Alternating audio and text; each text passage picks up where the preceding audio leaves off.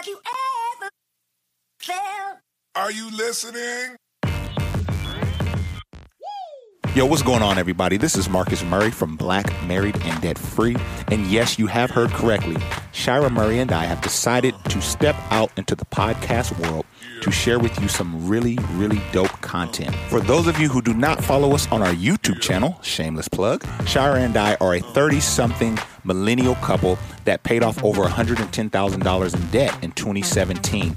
And we are passionate about sharing exactly how we did that with others. We are super excited about today's episode because we have the opportunity to sit down with financial behaviorist Dr. Anita R. Johnson. She is the co-author of the book, Being Broke is Maddening. We had the pleasure of sitting in on one of her awesome lectures, and we had to get her to come on to the Black, Married, and Debt Free podcast to share with you. Check it out. Hey, what's going on, everybody? This is Marcus from Black, Married, Debt Free, and I'm here with my lovely wife, Shira Murray. And we are super excited.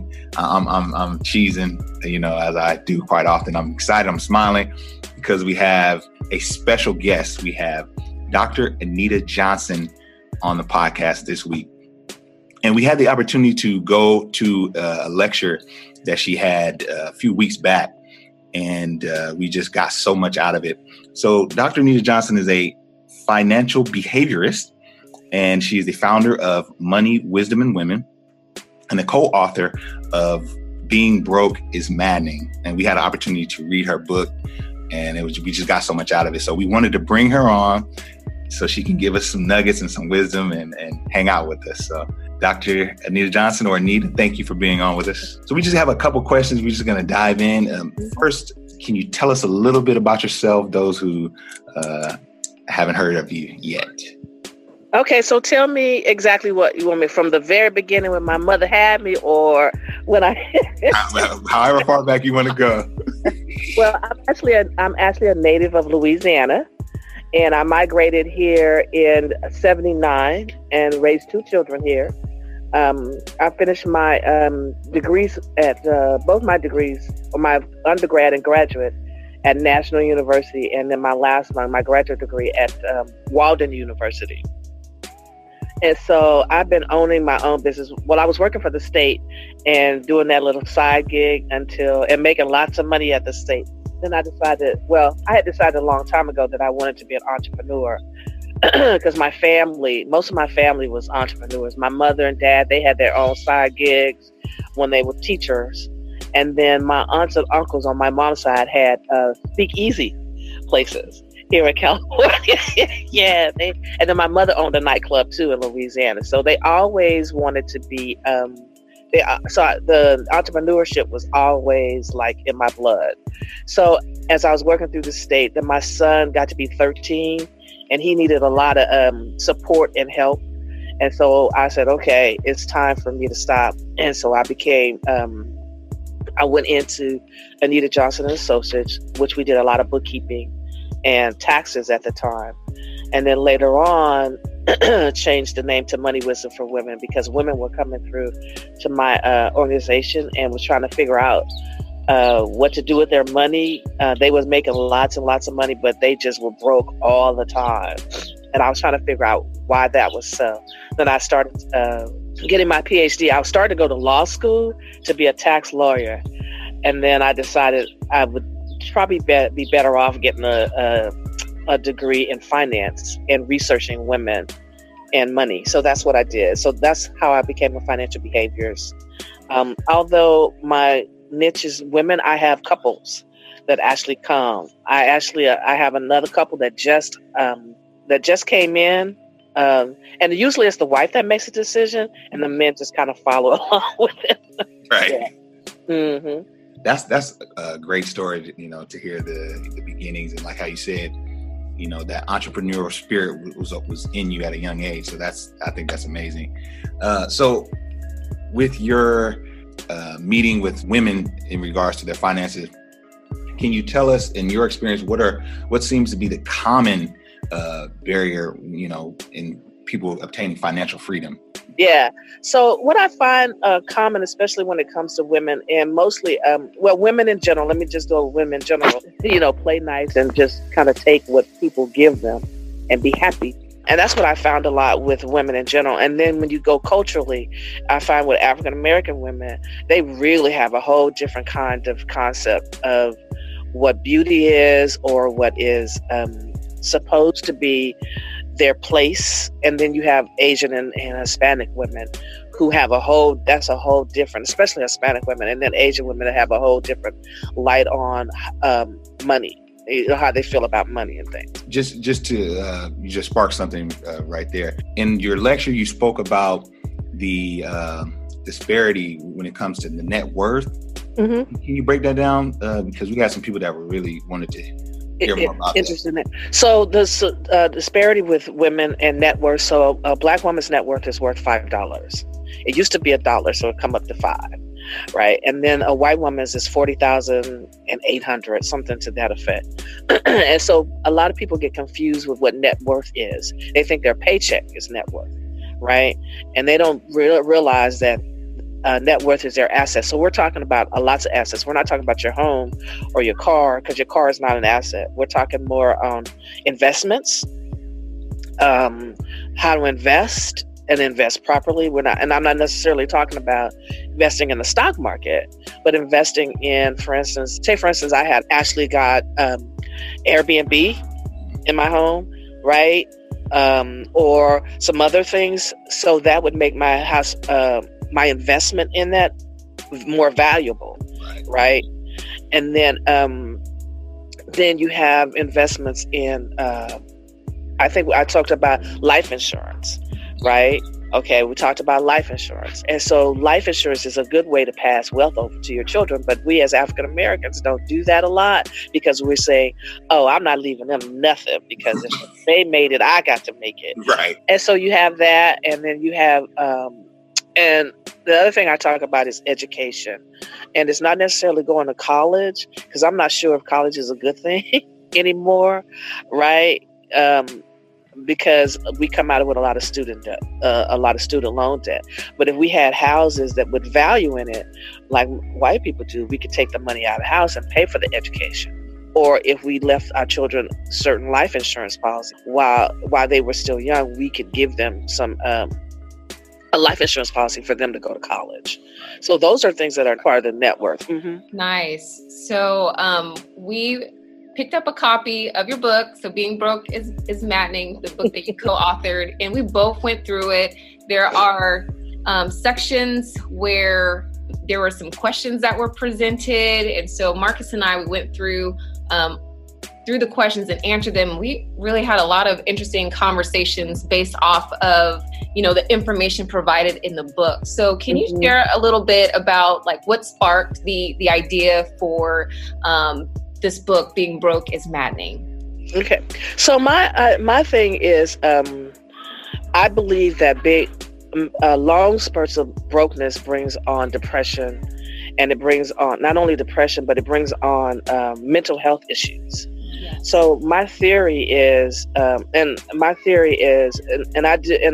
I said, I actually deal with Black women more, and I research more in Black women than I do with any other, and I compare them. So my dissertation was about the difference between Black women and white women, and how they view money, and what was the cause of them, how they view it, and what's the cause, and the mindset that people have around money.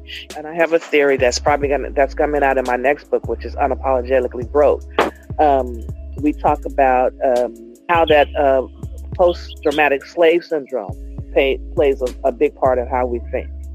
And so that's how I think about us and money. I think there's a theory about Black women. So we had slavery, we had Jim Crow, we had all of those, and those things helped us had a thing for our mindsets towards money.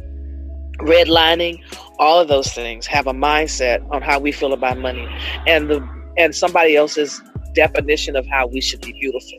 Has lots, women spend lots and lots of money on different things that they could be investing in, but I never tell anybody anything about how to spend it. I just be saying, okay, this is how to think about it.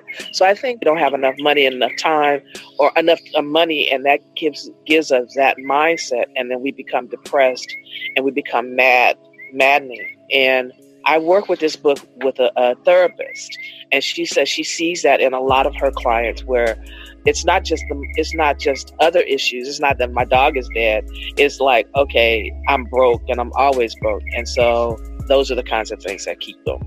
When we were reading that, even the title alone, it's just like, man, you never think about it like that, but again, like you said, it plays on your mental health when you're consistently, not where you want to be financially. So that's yeah, definitely. Yeah. And the thing is that we don't know how to get out of it. A lot of people come to me and the first thing they want to do is like, oh yeah, I've been following this budget, or I've been following this spreadsheet. I've been doing this. There's something wrong. Can you help me with my spreadsheet?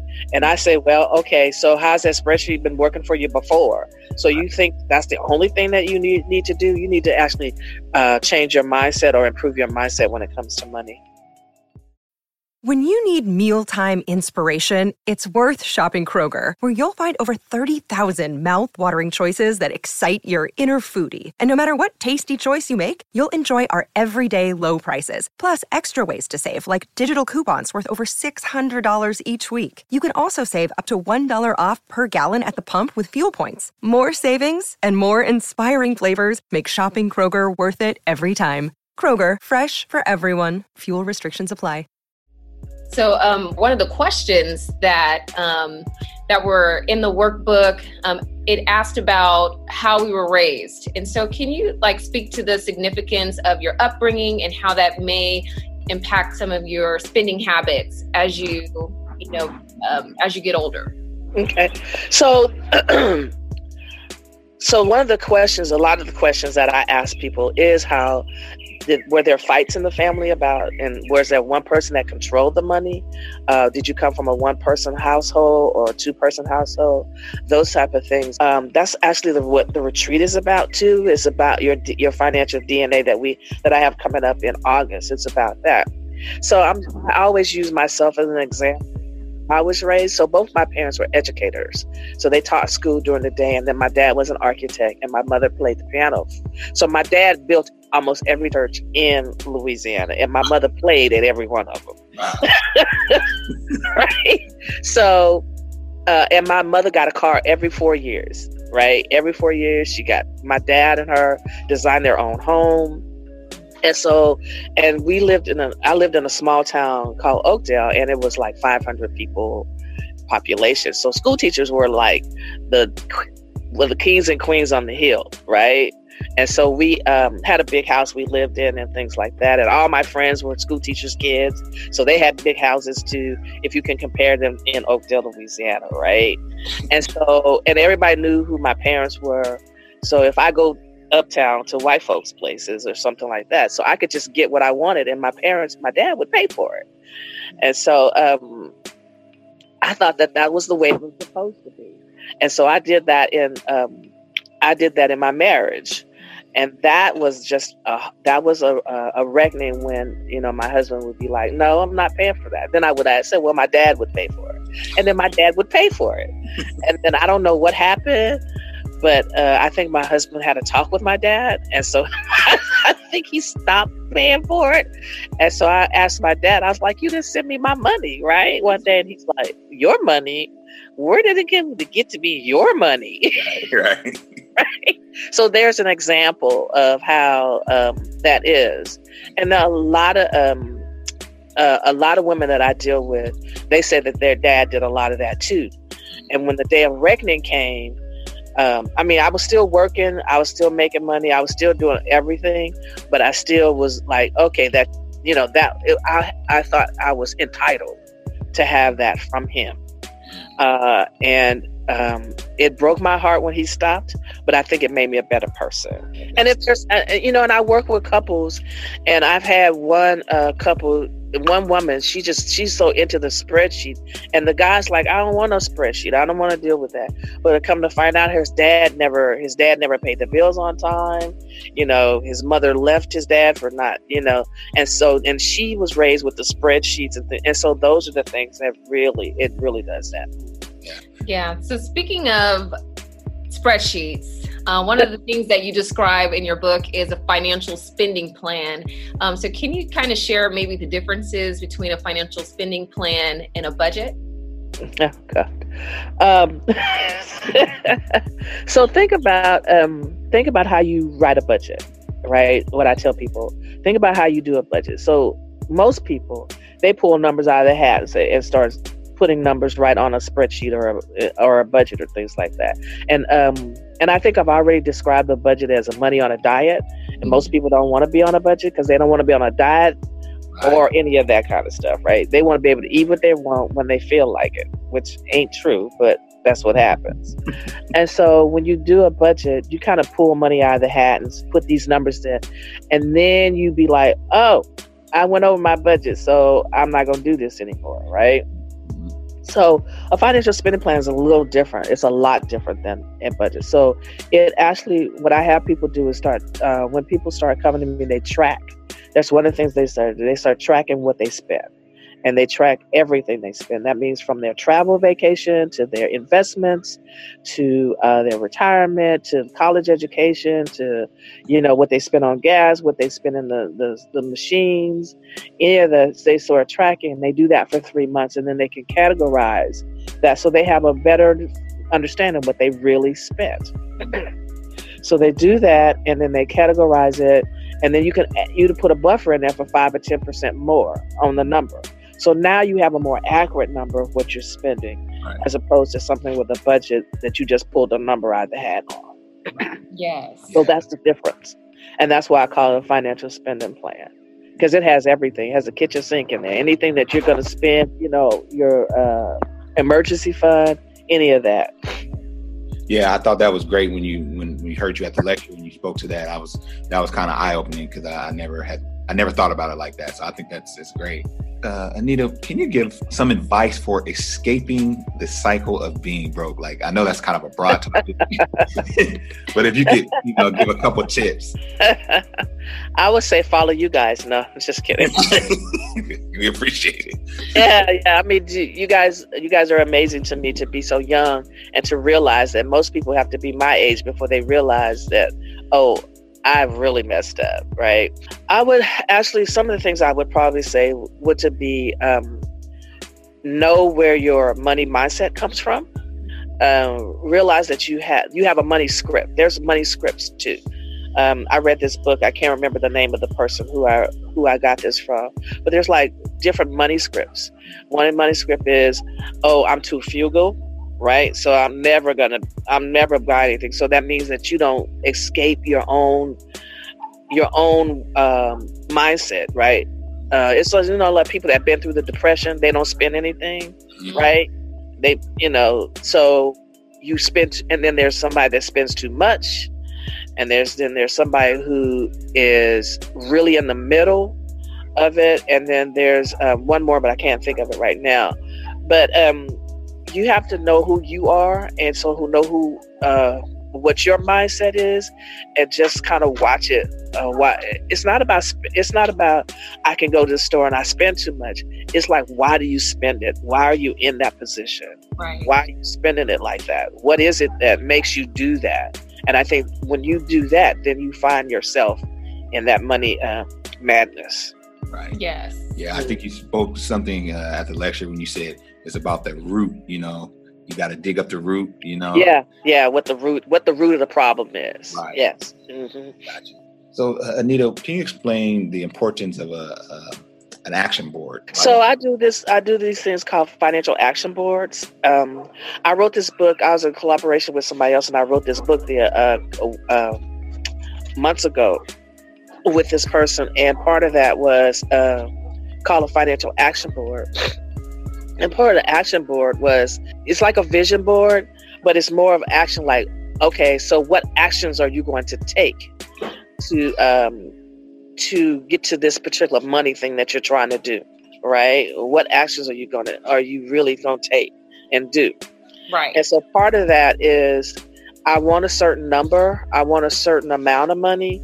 What am I going to do with when I get that money? What kind of actions am I going to take to get it? What am I going to do with it because money always should have a purpose. You should not be spending money just because you want to be spending money. You want to have an action for your money. Anita, we appreciate your time. We appreciate you sitting down with us. Can you tell everyone how they can, get in contact with you if they want to, or maybe your social media, just how they can get in touch with you? Okay, so they can always email me at moneywisdomforwomen@gmail.com. My website is AnitaRJohnson.com, and my Facebook page is Anita Johnson, FP for Financial Psychologist. And then, of course, under Eventbrite with all my events and things. So, yeah, you can find me there. Got you. Nice. So I think now is probably a good time to put a plug in that when we attended a lecture to see Anita, we recorded some of it and we have it up on YouTube. Yeah. And if you haven't seen it, we encourage, our listeners to check it out. And one thing that happened, someone was had invited Marcus and I to be a part of their they did a Instagram live, and in part of the conversation, they wanted to talk about you and they wanted to talk about and so I'm really excited that you were able to join us today. And I know that there are people looking forward to us having this conversation. So again, thank you. Oh, thank you for having me. I appreciate it. All right. Thank you. Love you both. Bye. Bye.